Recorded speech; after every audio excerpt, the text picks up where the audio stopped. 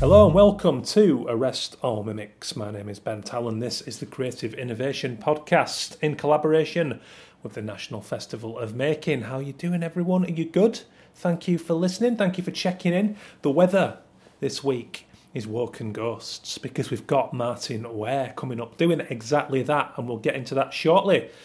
So cheers for checking in, thank you. I hope you enjoyed part one of this 3-episode special collaboration, as I said, with the National Festival of Making, which is awesome, great project in Blackburn, second annual event going on, celebrating the industry, the creativity, the overlap of manufacturing and arts, and there's so much going on, really engaging, exciting stuff, and I'm delighted to be a part of it. So thank you for coming back. I hope you enjoyed part one with Nicola Ellis at Ritherden in Darwen. Absolutely beautiful collaboration. Go back and listen to that if you missed it. Paying heritage to the rich heritage behind Ritherden's journey, going over a century, approaching 125 years, in fact. And Nicola, contemporary artist, making sculpture. Go back and have a listen to that episode because it's a wonderfully rich, heartfelt, inspiring story, if I may say so myself, and I hope you all agreed. So cheers for the feedback, thank you for the love, cheers for coming back for this one with Martyn Ware. Quickly, a little sponsor thank you. illustrationweb.com, heartinternet.co.uk, regular show sponsors, been here since the beginning, so thank you very much, because it would not be possible to do this for free for you guys. Massive thank you in particular for this series, for the wonderful and crucial help from the Heritage Lottery Fund and Arts Council England, because they've worked closely with myself and the National Festival of Making to make this a possibility. And that's a real joy, and I thank you greatly, because it's great to be a part of something so wonderful and engaging. So cheers. Thank you so much for that. Go and check those guys out if you've got projects of your own and you need some support, because you never do know. So as I mentioned, Martyn Ware. So who's Martyn Ware? Shame on you if you don't know. Wonderful musician, producer, arranger, music programmer. He does a lot of awesome things. In total, including his producing, as he'll go on to tell us, he's sold over 50 million records with the likes of Tina Turner, Erasure. Very, very talented guy. But we're focusing on this awesome new work with his intriguing company, Illustrious. So Illustrious create, as Martyn describes, sonic murals, soundscapes. It's so abstract and emotionally stirring. I'm struggling for words because it's a really powerful experience if you go and experience one of these projects, which they've been doing since 2000, I believe. And Martyn will tell us why he broke away from his iconic work with Human League and Heaven 17 to go on and do this. And he talks about the creative soul and why he had to do this. For him, he couldn't sell out to anyone anymore. They're the words he'll use. So we're going to get deep into that. So for the Festival of Making, as part of the Art in Manufacturing project, which sees 7 of the UK's most adventurous artists working in residencies with Lancashire's premier industrialists. It's a deep, wonderful, ambitious project, which I think has been a resounding success. And Martyn is going to tell us about his project with Illustrious. They went into Tony's Ballroom in Blackburn, an iconic Northern Soul venue. It's also got a lot of other rich history, and it's been closed for a long time now. So they were allowed exclusive access into the venue to go and create this amazing soundscape. And alongside that, they've collaborated, and in his amazing project, they have collaborated closely with manufacturing places around the region. So Silent Night Factory, for one. They go into bakeries, wallpaper factories. Martyn is going to get deep and tell us all about that collaboration. But it's a truly inspiring thing, and he's going to tell us about how the process happened, why they chose that venue, why Blackburn, why now, why Northern Towns. We're going to talk about his heritage in the Sheffield steelmaking industry, which his father was a part of, and why did that play an important part in this project. It's a real bearing of the soul from Martyn Ware, and I felt quite honoured to be there, to listen to this story, to sit and to take it all in. A legendary home of Northern Soul, all-nighters, and the story is it's lain nearly untouched since its closure in the 1990s. So without repeating myself, he's going to go on and get deep into that. So the venues, I'd just like to say, look, thank you to, on behalf of the National Festival of Making, for collaborating on this. As I said, there's a Silent Night Factory, there's WEC, the Cherry Tree Bakery, Graham and Brown, and Darwin Terracotta. So they've all come together and they've given their thoughts. And Martyn has sat down and talks to the workers there, basically, and he's looking at this angle of the working week and that release that we will get, in particular going to Tony's Ballroom, and letting go, really, really just embracing the weekend and the lifestyle and the dancing and the Northern Soul dancing. And we're going to talk about all of that stuff because it's fascinating and it's iconic and it's very representative, I think, of a lifestyle of working in some of these manufacturers. So we're going to talk about all that stuff. Church of Rare Souls, that's the project title, and I think it says a lot. So without banging the drum too much, Martyn needs to do the talking here. So a huge thank you to Martyn Ware for giving me his time to talk about this awesome project. Big thank you for National Festival of Making for the trust to do this, to go and talk to such a talented man and to bring you this story. And do check back in for the third episode. Get us your feedback over at Arrest All Mimics on social media, and please at Fest of Making on Twitter and Facebook, and at The Festival of Making on Instagram. Get the feedback over to all of us. We want to hear from you. This has been really exciting, and it's going to continue to be in the third episode coming up very soon. So without further ado, you find me in Martyn Ware's studio, Illustrious HQ, down in King's Cross in London, finding out the dirt and what was going on. So thank you for all of that. Grandly appreciated. In Illustrious, Enjoy. we've done quite a few things about manufacturing, funnily enough. 12 years ago, we did an installation based on a week's worth of going into factories in Sheffield, for instance, but trying to capture the sound of like little Mester shops and like guys who create, penknives from scratch in 40 minutes. Yeah. And the sound of all the grinding and the buffing and then silversmithing and drop forging and everything. I'm just fascinated with it all because I grew up with it all in Sheffield. I was going to say that's your roots, right? And am I right in thinking your father worked in the steel? He did, yeah. My dad worked in Joseph Thompson's on Townhead Street in Sheffield, which was a tool-making firm, which in the world of jobs you could get associated with the steel industry was probably the most skilled in terms of physical work. And he was always very, very proud of his work. He was a big trade unionist, he was shop steward and all that as well. But he was, I remember him going on about his micrometer was his proudest possession. It was a lot of money, buying those things in those days for them. And like, we're working to less than 2 thou and all this, And now I realise, because I understand it all, how skilled. It wasn't just a job they could give to somebody for, minimum wage, although they weren't getting paid that much. But, it was a skilled job, and he worked there for 50 years, just talking about Blackburn for a second, because we went around 5 different factories. And normally it's been associated with like the steel industry with me, or heavy industry. But this time it was ranging from like Silent Night to WEC, which is like a big industrial hardware, kind of like CCTV poles and stuff like that. But also then Cherry Tree Bakery, who does loads of muffins and stuff, and who else was there? There was a couple of others. Anyway, but they all had wallpaper manufacturers. Yes. We went to, and just mind-bending amounts of focus and concentration and a lot of skill involved in things like the industrial, the kind of architectural faience manufacturers, architectural ceramics. They've got all the manufacturing thing, but they've also got like full-time employed sculptors. You could go in there and draw something and say, I want something in 3D that looks like this. Or give them a piece of clip art, and they would manufacture it in 3D. Like a real artistic sculptor would. Mm-hmm.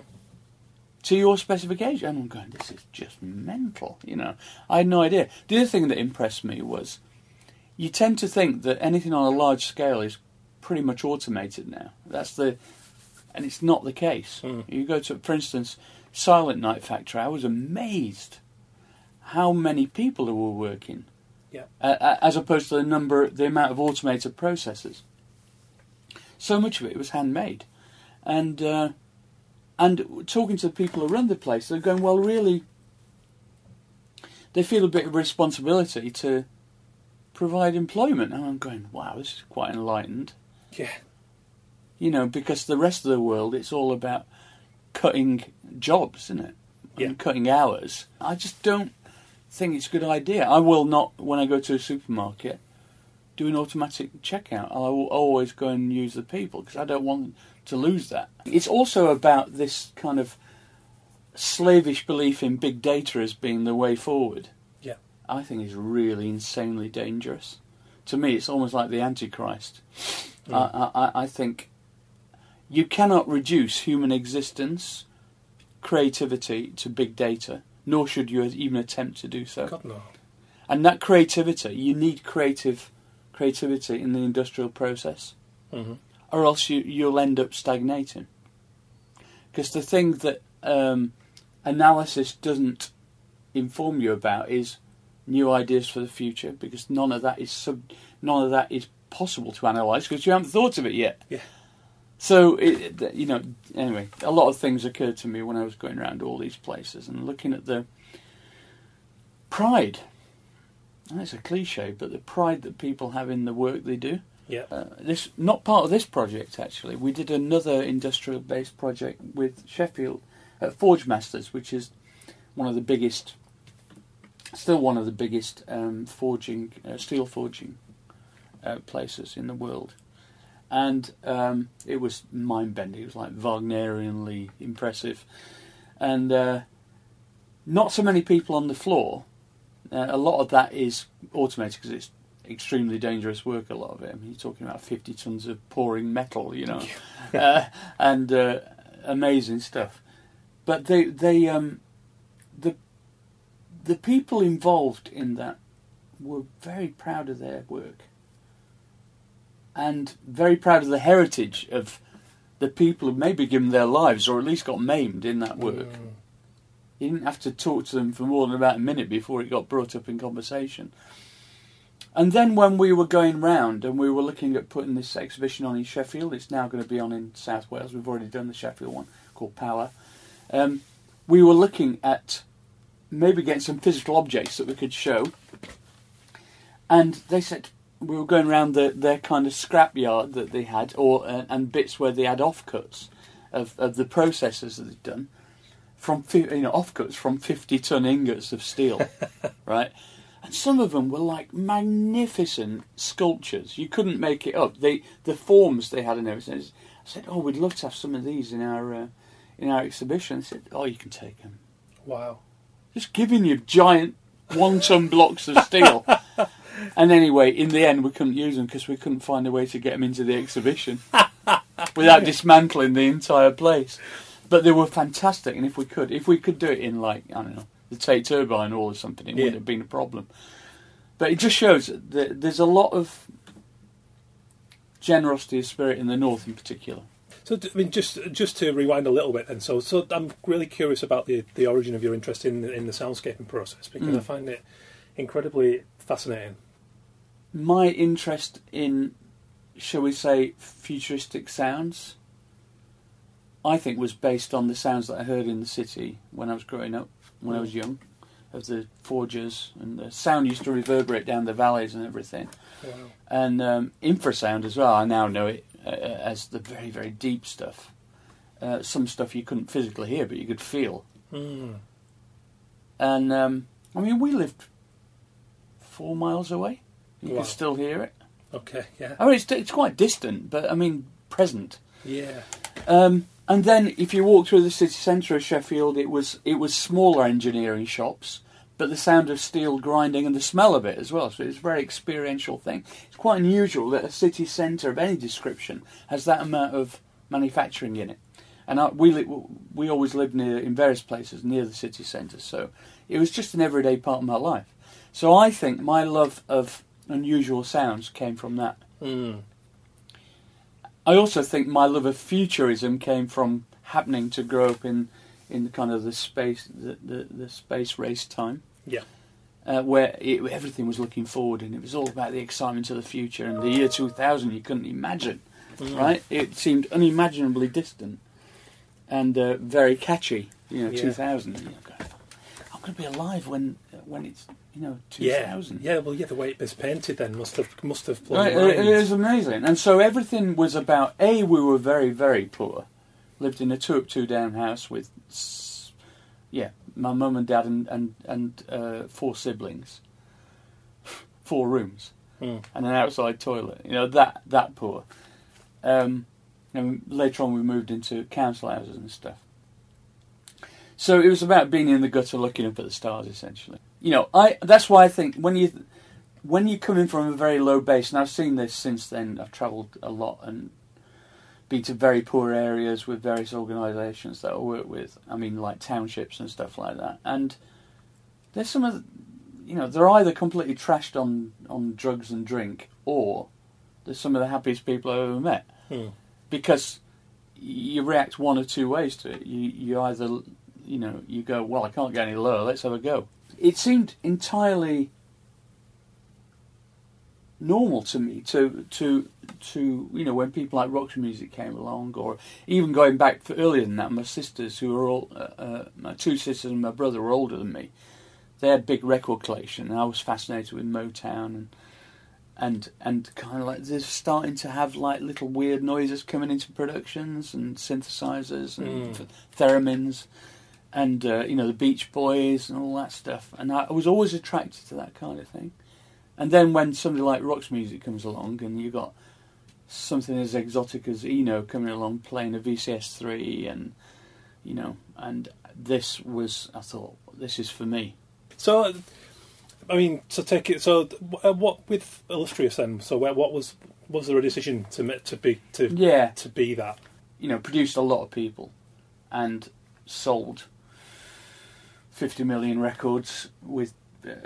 Primarily Tina Turner and Terence Trent D'Arby, Erasure, and various others and Heaven 17, of course, and Human League. And I could have gone on doing that work through the 90s, but what was happening in the second half of the 90s was the kind of work I was getting offered as a producer, even though it was well paid, was getting worse and worse. My style of production was very much based around a kind of auteur thing where I'd go to the record company, look, I don't care, I'd like you to employ me. If you don't want to employ me, that's fine as well. But you cannot interfere in the creative process because I'm trying to establish trust with the artist that I'm working with. They know what they're doing, I know what I'm doing. You've got to leave us alone to do it. And that, people wouldn't accept. As you got further along, it was all like about marketing and stuff, and the kind of jobs I were getting offered were very much like boy bands and kind of X Factor type stuff. And I thought, in fact, one famous, I'm not going to name names, but one famous, very famous page 3 girl who was signed up by a record company commissioned me to create a cover version. An electronic track for her, a dance track. And I thought, I know what I'd like to do. I'd like to do a Giorgio Moroder style version of Atomic by Blondie, which I did, and it sounded fucking awesome. Anyway, she came in, and she'd had the track to listen to, and an hour backing track beforehand. She'd agreed the key, blah blah blah. Came into the studio to record. She'd had it for a month. Came in and said, oh, you've been rehearsing to this. Oh, no, I've not really had a chance. I've been a bit busy, I'm going, all right, it's a good start. Okay, no worries. Do you want to go away to the green room and have a quick listen to it? And, don't expect to, we printed the lyrics out, here are the lyrics. She didn't know the song, right? So she said to me,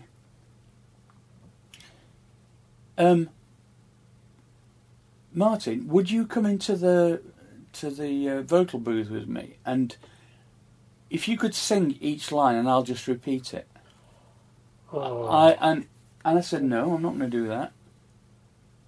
You've got to bear in mind, I've spent my career working with some of the best singers on earth. And she said, yeah, but the other producers I've worked with have done that. And they just fix it, with like auto-tune. And I'm going, that's it, I'm out. If this is the way forward, I'm out. Yeah. And at that point, I had an epiphanal moment.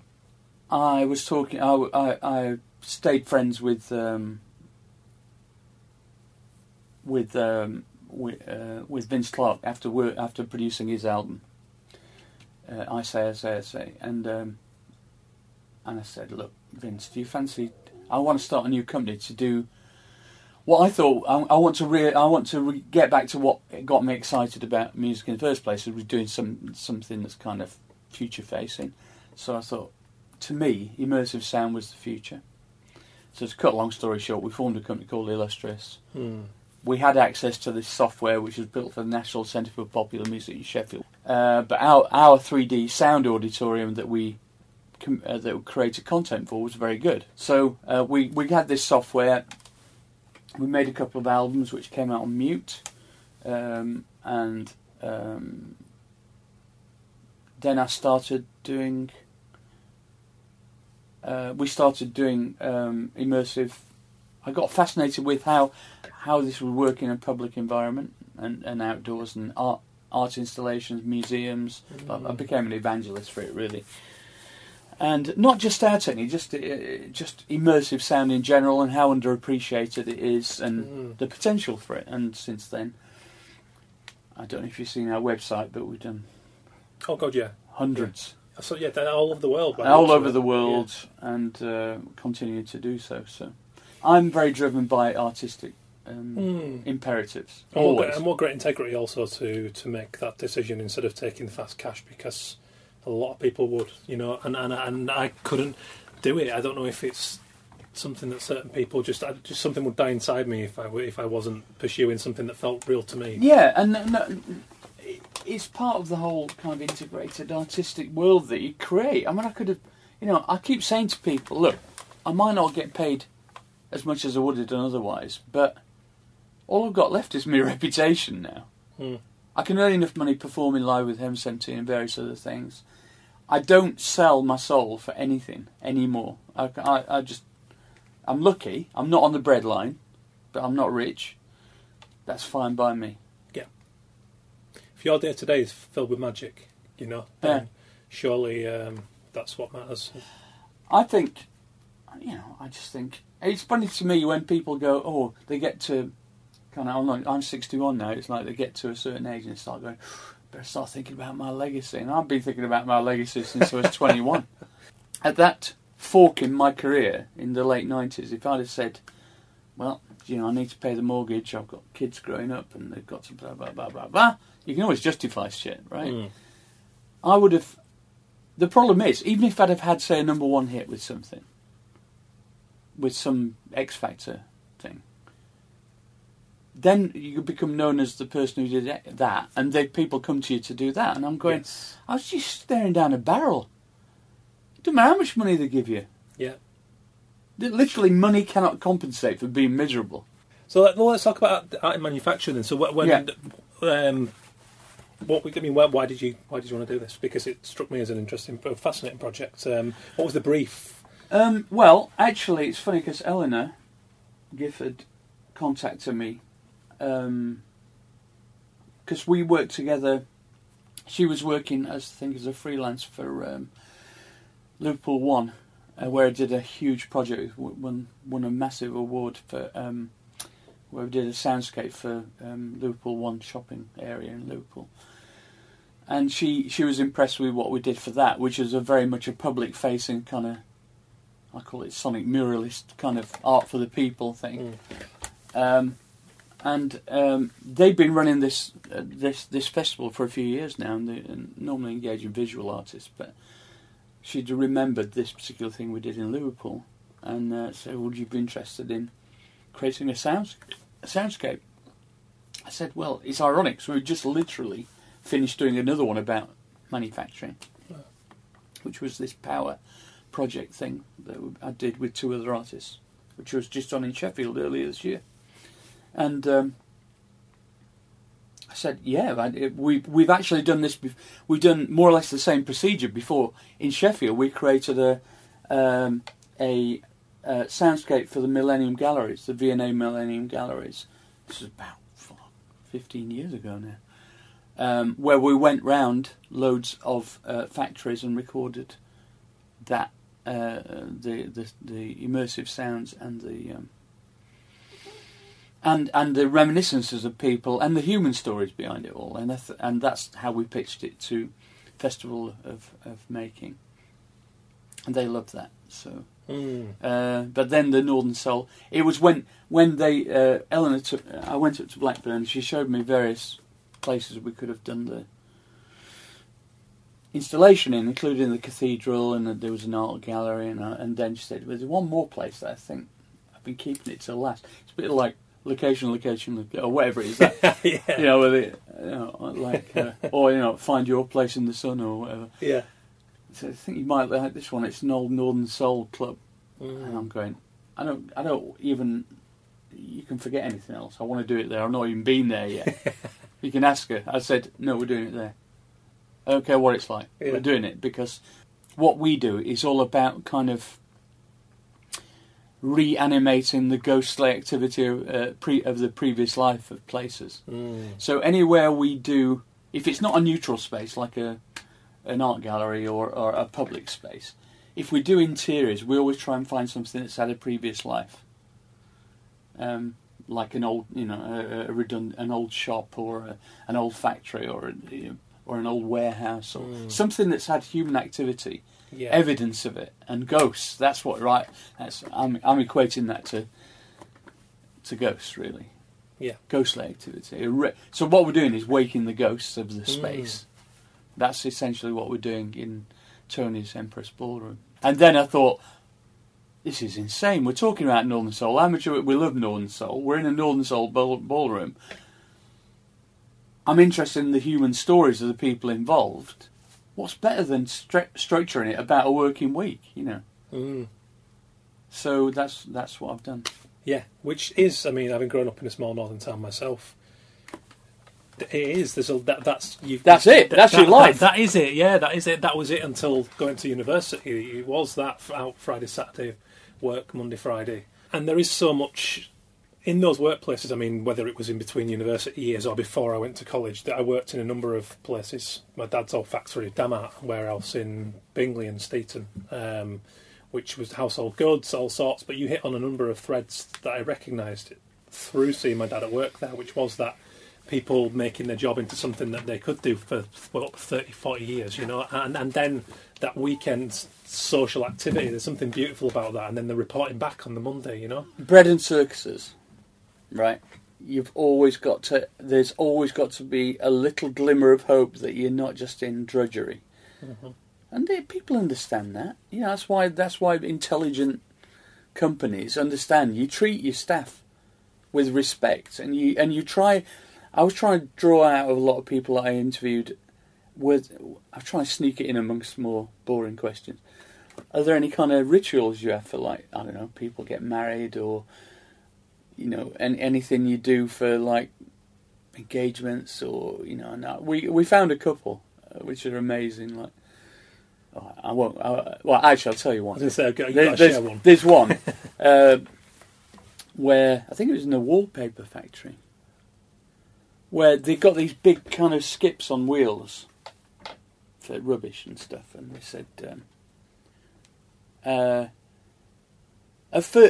People didn't want to talk about these things because it's like a kind of private thing. I had to and they were worried about getting into trouble with the bosses. Really, because the bosses were generally there taking us round. Oh yeah. And what's really interesting is there's still this boss worker thing going on. They said that, So when thing is, when somebody's about to get married, their version of the ritual they did was. Before they got married, the guys, they used to basically fill one of these skips up with water and indigo paint, in water soluble, right? And then they used to basically pick them up and dump them in it. Yeah. So they were basically purple for a couple of days. It's pretty cool. That's fantastic. Yeah. And there was another one, I think it was in Silent Night Factory. They really didn't want to talk about it, but somebody eventually spilled the beans.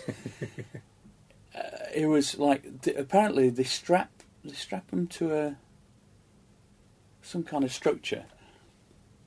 I don't think they're naked or anything, but they strap them to a structure and then they basically wheel them around the factory and everybody abuses them and chuck stuff at them and stuff. It's a bit like the stocks, you know. That's fantastic. But moving. Yeah. And how did people feel about the project you were doing?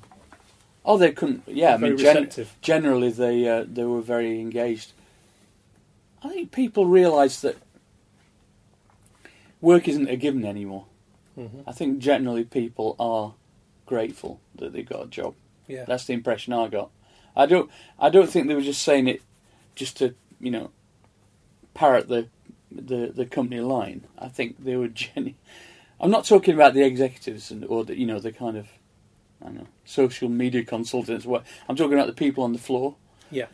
They seemed genuinely appreciative that they felt appreciated. Yeah. And that they had a function. Mm. And the stuff that they were making they were very proud of. And that, and there's something of that inside me as well. Mm-hmm. I can feel it. It's like, whenever we do an installation, for instance, I can afford to employ people to do the physical installation of the speakers and the setting up, but I quite enjoy getting my hands dirty. It's like there's something about working with your hands is really fantastic. Yeah, and it must be in my DNA. And another thing is, I was lucky enough to have an apartment in Venice for 27 years. And I became obsessed with reading everything I could find about Venice, because it's an amazing place. And, John Ruskin's famous, the architectural critic, and did that famous book called Stones of Venice. And his argument was, he loved Venice, but his argument was that the skills of the stonemasons was getting lost, and that we should be very grateful for the great Gothic structures and what have you, and all this. And of course, the other thing is, modern life's rubbish. So, like, all the neo-Gothic stuff was shit, right? So, but the point being that his argument was that the stonemasons, who we in today's kind of conceptualization would regard as drudgery, to them, it was the core of their being. They were as important to the world as a priest was, or a prince, or a baron, or everybody had a function. Mm-hmm. This is something that's getting lost a little bit now. The idea of skilled physical work is only really valued when people start their own companies. You know what I mean? It's like. Mm-hmm. Do you know what I mean? But then we're back to the mechanism of, do as I tell you, and you work 40 hours a week and take your wage packet and shut up. Well, yeah, I think people... Masons used to work on one building their entire life. Yeah. Well, that's commitment and that's focus. Yeah. And that's not being self-employed. It is being self-employed to a certain extent. But the point is, there was only a limited number of people who had that skill. It didn't have to be stonemasonry, it could be anything. Mm-hmm. And I witnessed quite a lot of that in these factories, and that to me is a source of pride. Yeah, I love the sort of the northern. There is something unique about northern towns being from one, and I've spent a lot of time in lots of them. Do you agree? And is this something that you found really? Did this add something really important to this project? Well, I'm from the north, so yeah, I prefer the north. I can't put it any other way. I mean, I live in London. I live in a lovely place in Primrose Hill, and I'm not moaning. I just prefer the people from the north of England. Mm-hmm. It's a massive generalisation, but I'm afraid it's two countries. It's a generosity of spirit that's inbuilt into northern people. Yeah. And conversely, there's a, and I think a lot of this is reflected in the whole Brexit thing. There's a fundamental misunderstanding about the nature of the North and Northern people, and not even a willingness to try and understand a lot of the time in the South. And I find that incredibly sad. Oh, it is. Of course it is, because we all lose from that. Yeah. So all this kind of patronising Northern powerhouse bullshit, which has been proved to be nonsense. Well, of course it is. It's kind of insulting. So, Tony's, how did it feel going in there for the first time? Tony's amazing. I mean, when I walked in there, it was like a dream to me. It was like, I just said, do not touch anything. I mean, nothing. You can maybe clean a little bit in the middle of the floor where we're going to have people sitting if you want. But apart from that, I don't want anything touched. If it's not safe, that's another thing. There's a hole in the ceiling and stuff. But I think they're fixing all that. There was no electricity on at the time as well. But I'm saying, when we start the Northern Soul part of the night, I want the, got to have the mirror ball coming on. It's essential. So, anyway, so I just said, it was just a place full of magic. And actually, I've been there twice now, and the second time we went, I was so overwhelmed with the actual dance floor and that floor. I didn't notice there was another floor upstairs, which is almost as big, but it's not a dance floor. It was where they used to have dance studios. Oh, it's amazing walking through. That was that's another installation, because what had been left when they abandoned it was like they got trophies from dance competitions and evidence of other activity. And I'm going, this is too great. If they built, I used to live in Venice for a long time, and every year I've been to the Venice Art Biennale and the Architectural Biennale. If they'd reconstructed this place as an installation, people would go, oh, it's genius. Yeah. Always. Seriously. Yeah. They would. They'd go, oh my God, it's so authentic. Mm-hmm.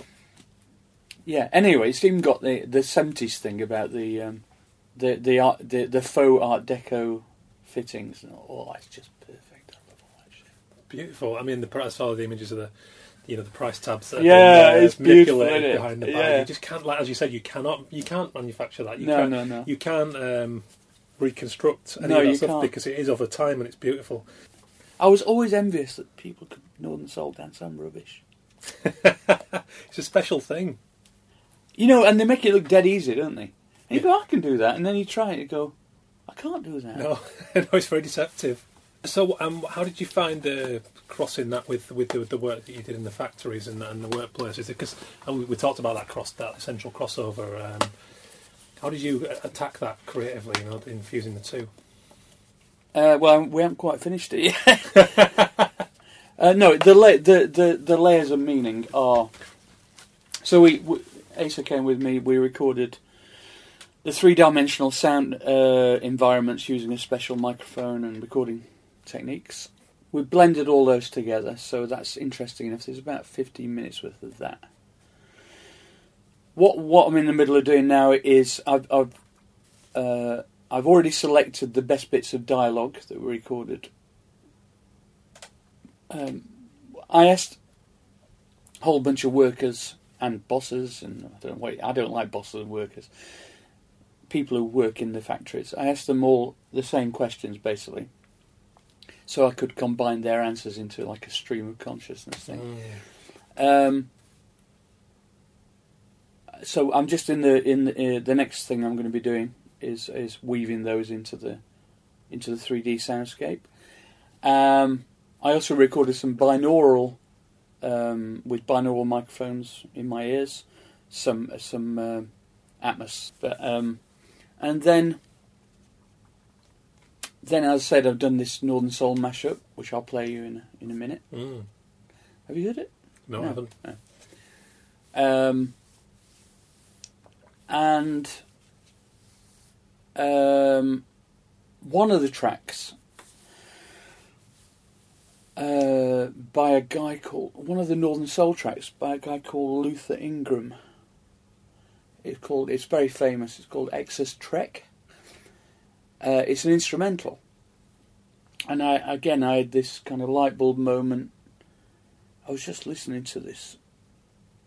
I was selecting the tracks I wanted to do in the mashup, and I was going, that sounds like an instrumental that should have a vocal on it. It sounds like the instrumental of a song, rather than just an instrumental. Yeah, I'll write some lyrics over it, and make it site specific for the ballroom. Wow! So that's the kind of sting at the end. Yeah. So I'm singing it. I've just been singing it today, and we're trying to make it sound as authentically like it was recorded at the time, using various techniques. Yeah. It's fantastic. It's just the level of emotional investment you seem to put into this. To the care and the obvious love of the subject, but also the appreciation and all the things we talked about. It's my life. I mean, I grew up in this environment, so I can't think of anybody better to do it than me, really. Yeah. No, well, God, yeah, you have to live, and that's something you have to live as well. That what we talked about in the factories and things. Yeah. It's almost insulting if you try to paint that picture without tasting it. I mean, I'm not going to, I wouldn't be any good on Landscape Artist of the Year on Sky One or anything. Because I've always grown up in the centre of cities and in an industrial environment. I'm interested in how the festival itself, the Festival of Making. I think it's great. At this time in particular, I think creativity is, in my opinion, borderline demonised by people in government. Maybe that's going a bit strong, but I think that I don't think they understand it. No, I don't at all. And I think, the whole removing it from the e-back, I don't want to go down that tangent too much because I could all day long. But projects like this, I think, are very important now, particularly in smaller towns that don't have the spotlight and don't have the opportunities that the bigger cities have. Is there any hope that, do you guys hope that this kind of project and the work you're doing can help to open people's minds? Not open people's minds, but show them the possibilities within their towns? Well, I've done quite a lot of stuff in actually supporting exactly what you're saying there, which is I recently did something last year with Scarborough, for instance. Well, there's that, and there's also engendering a sense of pride in the place, in the site-specificness of wherever the thing is something very powerful. I mean, when we were doing the Liverpool, the crossing in Liverpool, we had homeless people coming up to us, as well as just general shoppers and what have you. We had very old people and very young people coming up to us. And we were only there for like 2 days in 8 weeks, saying, "Oh, thank you for doing this, because it's like really giving us, it's made me feel proud about my town." And it's brought back some lovely memories. And I've done some stuff in the past with Alzheimer's sufferers and stuff, and the idea of reminiscence is a very powerful tool for engendering emotional response in people. So that's why it's important for it not to just be a technical exercise. It's not just like, oh, come and listen to my genius as an artist. It's about creating a kind of starting point and a meditative milieu for future research and thought. Mm-hmm. That's what I would love people to go away from a bit of fun for 20 minutes and actually then, like a couple of days later, go, God, I really had some kind of... It's made me think slightly differently about something. Yeah. That's the point in everything we do. Big thank you to Martyn Ware for sharing such a wonderful story, such a passionate man. Heart really in the right place. Big on creativity, big on socialism and human collaboration and doing the right things and documenting things and capturing the life in these places. And I love that, Waking the Ghosts. Really, it spoke to me and it did something. Go check out the posters I've been putting together for this, by the way, because I really wanted to respond to that comment, and I hope you like what we've done. They're quite abstract, they're quite playful, but that's what this show is all about. So thank you, guys. Thanks for listening. I want your feedback. Please get that over at Arrest All Mimics on social media, at Festive Making, Twitter and Facebook, at The Festival of Making, Instagram.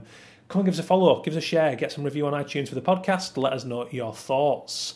Massive thank you to Heritage Lottery Fund and Arts Council England for their wonderful support for helping to make this happen. Thank you for all the guys involved. Art in manufacturing. I think it's genius. I really do. I think it's a beautiful, beautiful project. And I just couldn't wait to get involved when I was approached for that. So thank you again, as I mentioned before, for the trust in doing that, because I do this show out of passion. I know sometimes it's a little rough around the edges. But if nothing else, I hope I'm sharing some stories and some inspiring characters and some journeys, and I hope it's doing something and helping you out. So, like I said before, please drop us a little review on the iTunes if that's the case, because I do love doing this thing and I want to keep doing it. So thank you to my regular sponsors, Hat Internet, .co.uk, illustrationweb.com, and a thank you, of course, as ever, to regular show supporters, Real Junk Food Manchester and the brilliant Association of Illustrators. By the way, the Association of Illustrators doing a wonderful campaign on pricing your work at the moment and pricing it properly and all that good stuff. So go and check it out. Really important for all of us independents. So thank you again to Illustrious and Martyn Ware for their great help, and also thank you to Asa from Illustrious to helping me out when I got to their studio, for being very accommodating, bringing the coffees in. Really, really cool stuff.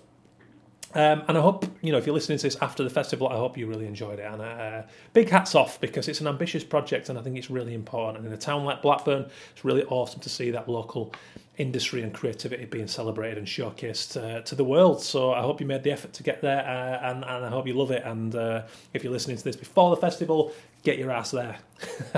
Cheers, guys. Thank you so much.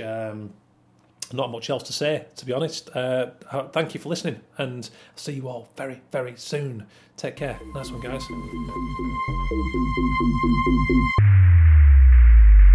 guys.